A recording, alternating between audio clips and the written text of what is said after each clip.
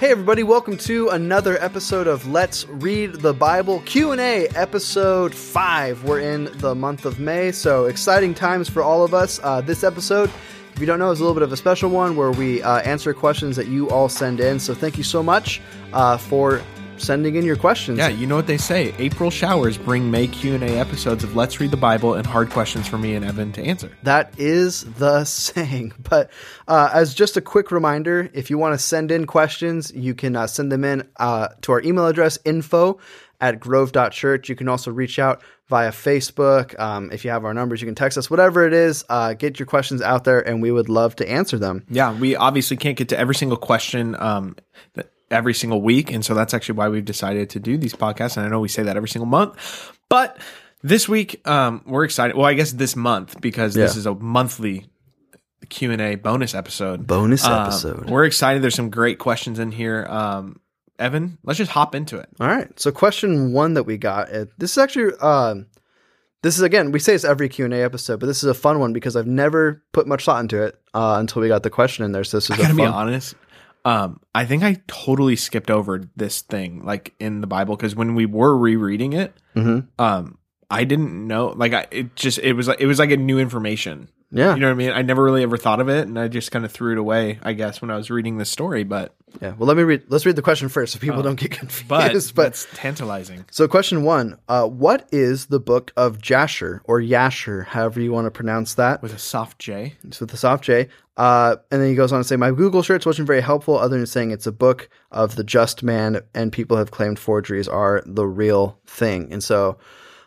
this was actually a really interesting thing because, like I said, we've read it before, but I kind of just skip over it as like I just didn't put any thought into it. So the book of Jasher is mentioned twice in the Bible. It's mentioned in Joshua 10:13, and it's also mentioned in 2 Samuel 1:18.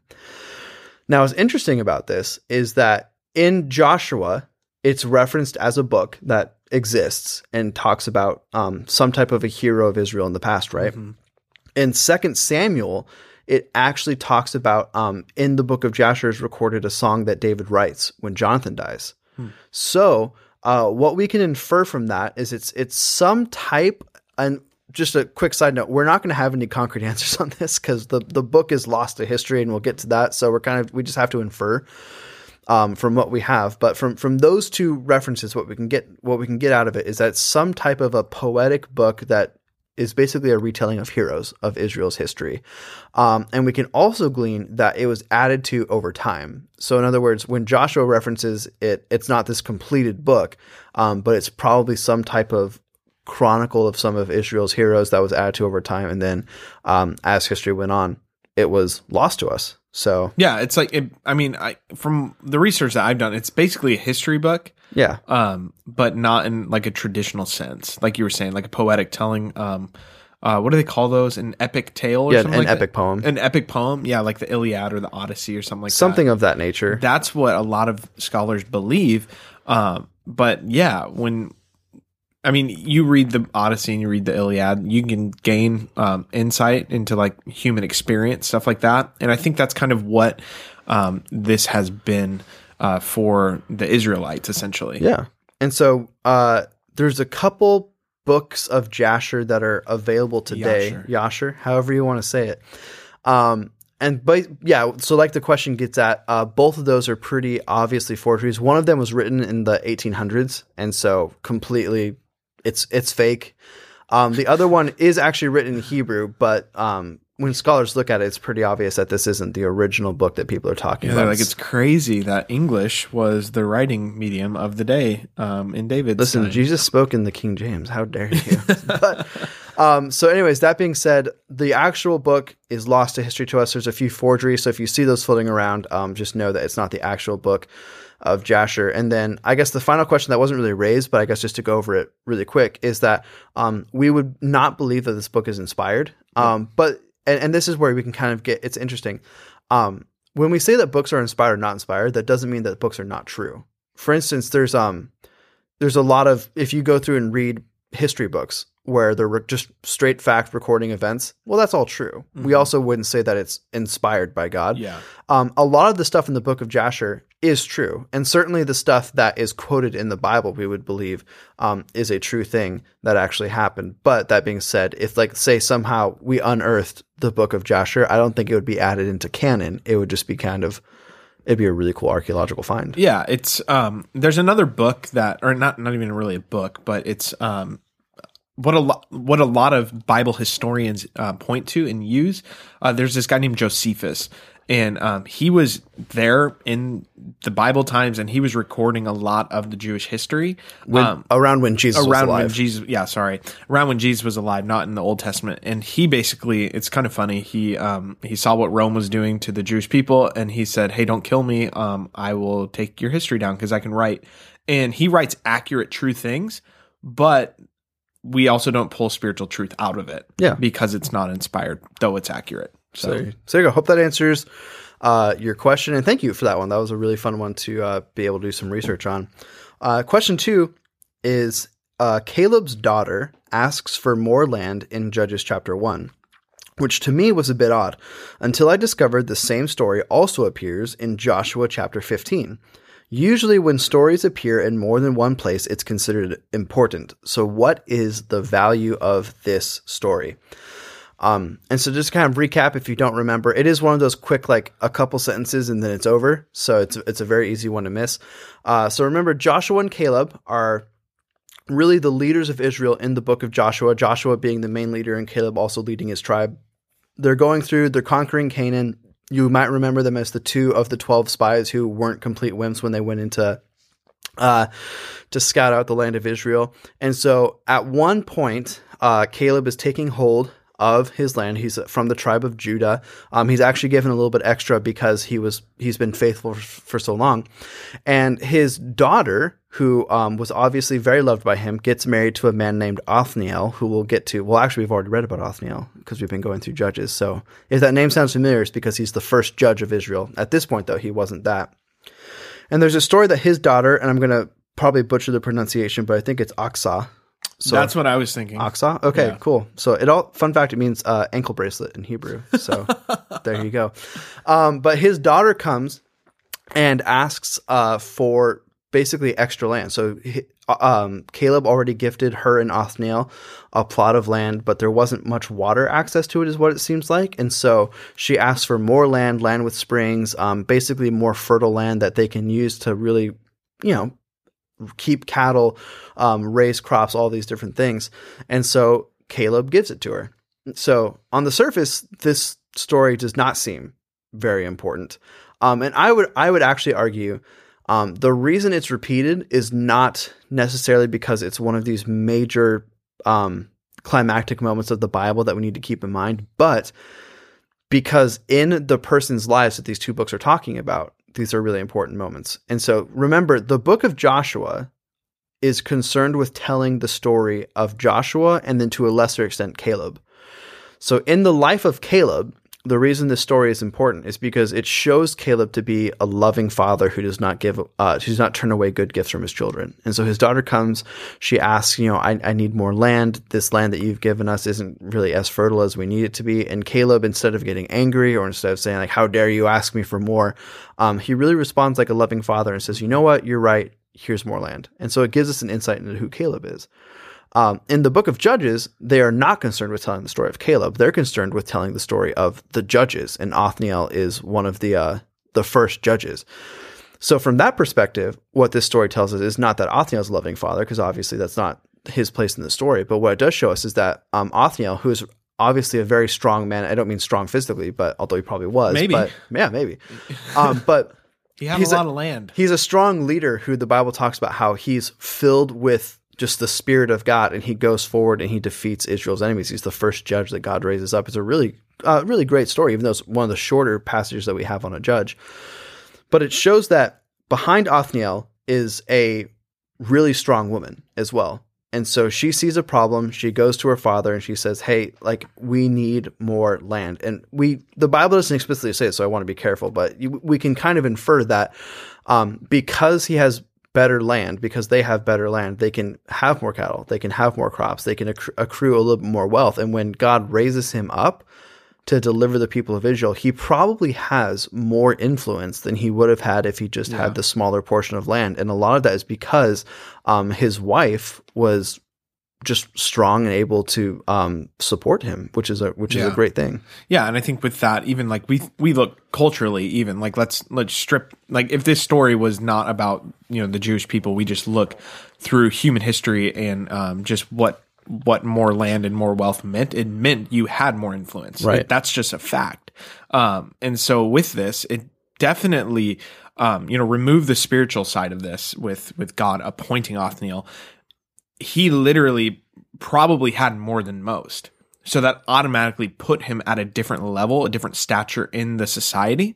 And then on top of that, with God's blessing and his calling him to be the judge, it works hand in hand with his authority and the anointing of God. All of that really, it almost gives him instant buy-in with everybody around. Does that make sense? Yeah. Yeah. No, I like it. So anyways, that's our answer to the question.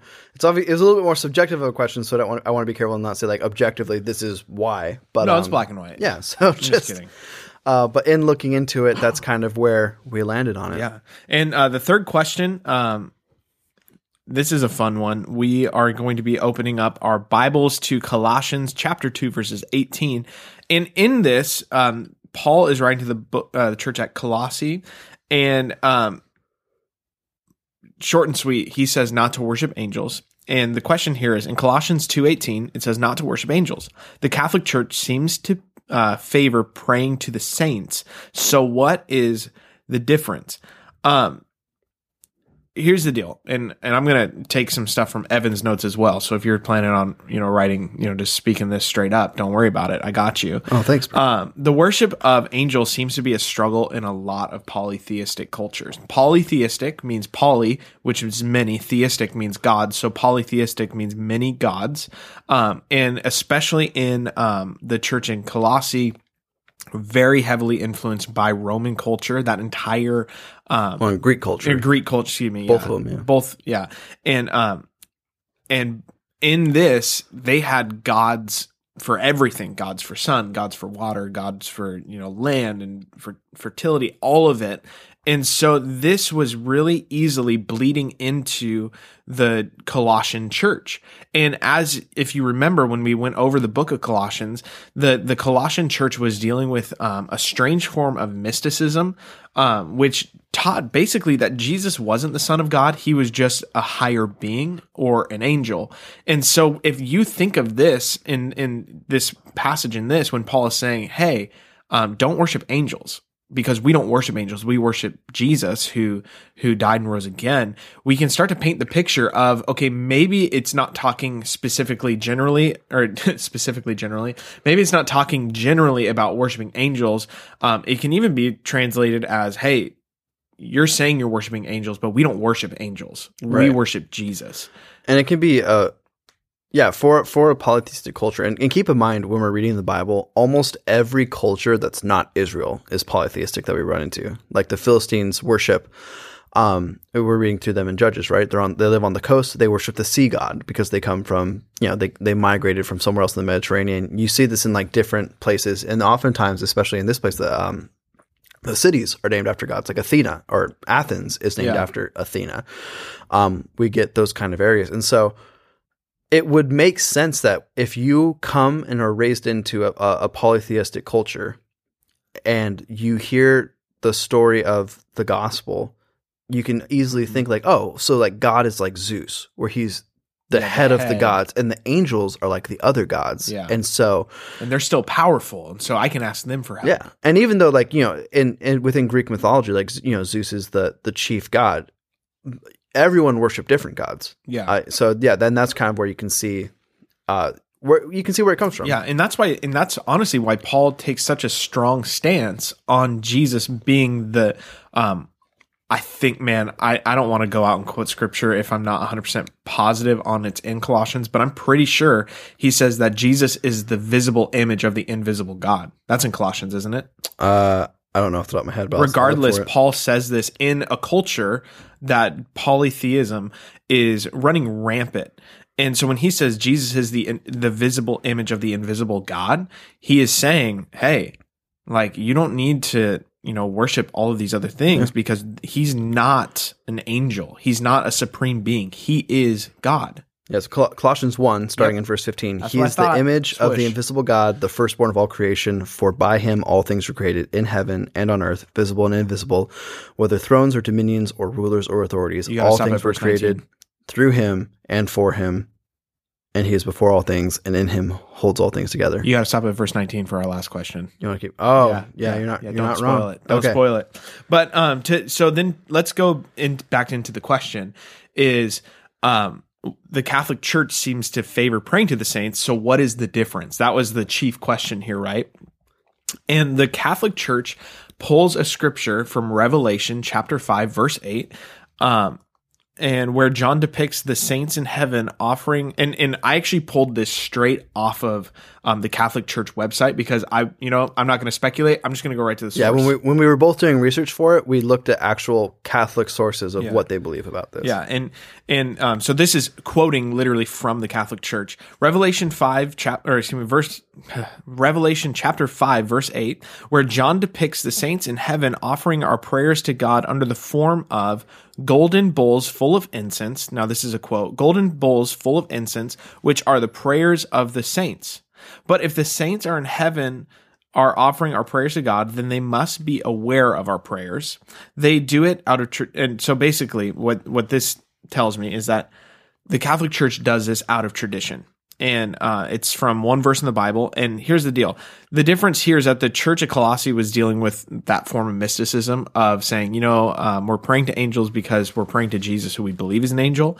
Along with this, I don't know. I just think that it's not that they're praying to the saints. It's almost as if they're praying through the saints to have them pray for them as well. Yeah, so I would say that these two things are not connected. And so they can sound similar, like praying to angels, praying to saints. But when you're talking about praying to angels, we talked about, so you don't need to rehash it, but that's what was going on in that culture. For today's culture, the idea is not that you pray directly to saints in that, Saint Jude helped me with this, but rather you're praying to saints, asking them to pray for you. Yeah. And where we get that from is, okay, so obviously in Revelation it's revealed that saints intercede in prayer for things that are going on on earth. And when we say saints there, it also, I want to be clear, the Bible doesn't have this category of saint where there's like super Christians. When it says saint, it just means believers. So Christians who have died are praying and interceding. What I would say is, I think it's dubious at best to say that we can pray directly to saints and have them hear our prayers. But let's even set that aside. And let's say, for instance, that's true and can happen. Like, why? Yeah. And a huge part of the Bible is really, or of the New Testament specifically, is this idea that, there's no longer a priest that we have to go through to have a relationship with God, but we actually have a direct line of communication. When we pray, we have a direct line of communication with God. There's no reason to pray and ask saints to pray for us, even if that's possible. And then also, there's no extra value to the prayers of, I don't know, of like a famous saint who's not in the Bible, but there's no Anselm.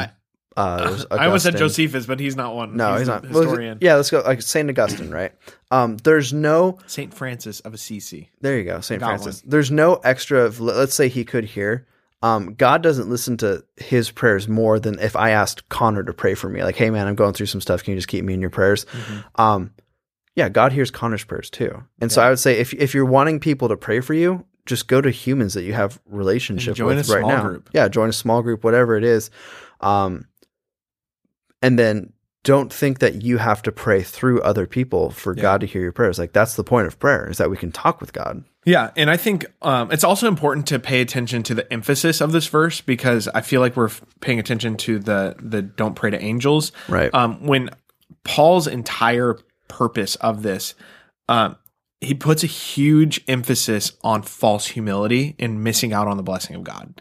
And so when you do that, and just it gets weird when you let's just strip it all down. When you view Jesus wrongly, it gets weird, and it can raise up some weird just beliefs and weird ways of doing church. And so when Paul is saying this, he's like, hey, like, you don't only need to not pray to angels, but you also need to be more concerned with having your false humility as somebody who is just so holy or, so humble. Like, I'm the most humble person you'll ever meet. Number one on the humble list. Number one on the humble list. And so, with that, it's a great question. Very interesting. But yeah, we wouldn't necessarily say those are connected. Right. So final question. And this is a really fun one. Not for research, but I think it's kind of just a different question that we got asked. You've been doing this for about 6 months. What is your favorite verse in the sections that we've covered that you have not read on the podcast, and why is it your favorite? So in other words, what's something that we haven't talked about on the podcast yet that was in a book that we've been reading through that we would want to bring up? And so I guess I'll go first and then Connor goes second. Obviously, we have different answers for this. And so one of my favorite passages of the Bible, and it was funny because I was looking through and I had to check, like, did we do this? And when I realized we did, I was like, what the heck? We didn't read through the last chapter of John. In the last chapter of John chapter 21, we get this really beautiful picture of what is going on with Jesus after he's risen from the dead. And so Jesus is still on earth at this point. He hasn't ascended to heaven. He's been going around, he's been talking to the disciples, and he meets up with a group of disciples. And so for context, I'm actually just going to read a lot because I think it's a beautiful passage of scripture. But for context, just keep in mind during this point that this is after Peter has denied Jesus 3 times, after he said, I'm going to stick with you no matter what happens. And Jesus tells him, well, listen, before the sun even comes up, before the rooster crows 3 times, you are going to betray me. Peter says, no way. It happens. And then as best we can tell, Peter, James, John, Andrew, they went back to their lives as fishermen after the death of Jesus. And here's what happened. After Jesus revealed himself again to the disciples by the Sea of Tiberias, and he revealed himself in this way. Simon Peter, Thomas, Nathanael of Cana in Galilee, the sons of Zebedee, which are James and John, and 2 others of the disciples were together. Simon Peter said to them, I am going fishing. They said to him, we will go with you. And they went out and got into the boat, but that night they caught nothing. Then, as day was breaking, Jesus stood on the shore, yet the disciples did not know that it was Jesus. Jesus said to them, Children, do you have any fish? And they answered him, No. He said to them, Cast the net on the right side of the boat, and you will find some. So they cast it, and now they were not able to haul it in because of the quantity of fish. That disciple whom Jesus loved therefore said to Peter, It is the Lord. When Simon Peter heard that it was the Lord, he put on his outer garment, for he was stripped for work, and he threw himself into the sea. The other disciples came in the boat, dragging the net full of fish, for they were not far off of land, but about 100 yards. When they got on land, they saw a charcoal fire in place with fish laid on it and bread. Jesus said to them, Bring some fish that you caught. So just as a real quick aside during this, remember the first time that Jesus meets Peter, pretty much this exact story happens, where Peter, they've been fishing all day, they haven't caught anything. Jesus comes and he says, hey, put the nets on the other side of the boat, and all of a sudden they get a ton of fish. And so I think it's this beautiful picture of Jesus almost giving them a fresh start in a really symbolic way of saying, like, almost reintroducing himself, as it were. Like, obviously they know him. And then it says that Peter's so excited that it's the Lord. When it says he cast himself into the sea, that doesn't mean like he like drowned himself. Like, it's saying like he was so excited he didn't want to wait for the boat to get turned around and go back in. He literally jumped into the ocean or the sea and began to swim for shore. So in verse 11 it says, So Simon Peter went aboard and hauled the net ashore full of large fish, 153 of them. And although there were so many, the net was not torn. Jesus said to them, Come and have breakfast. Now none of the disciples dared ask him, Who are you? For they knew it was the Lord. Jesus came and took the bread and gave it to them, and so with the fish. There was now the 3rd time that Jesus was revealed to the disciples after he was raised from the dead. When they had finished breakfast, Jesus said to Simon Peter, Simon, son of John, do you love me more than these? He said to him, Yes, Lord, you know that I love you. And he said to him, Feed my lambs. He said to him a second time, Simon, son of John, do you love me? He said to them, Yes, Lord, you know that I love you. And he said to him, Tend my sheep. He said to him a 3rd time, Simon, son of John, do you love me? Peter was grieved because he said it to him the 3rd time, Do you love me? And he said to him, Lord, you know everything. You know that I love you. And Jesus said to him, feed my sheep. Truly, truly, I say to you, when you were young, you used to dress yourself and walk wherever you wanted. But when you are old, you will stretch out your hands, and another will dress you and carry you where you do not want to go. This he said to show him by the type of death that he was to glorify God. And after he said this, follow me. And I think it's just this really amazing picture of the grace of God. And so again, if you catch it, if you didn't catch it, Peter denies Jesus 3 times. And Jesus asks him 3 times, do you love me? And Peter affirmatively answers, Lord, you know that I love you.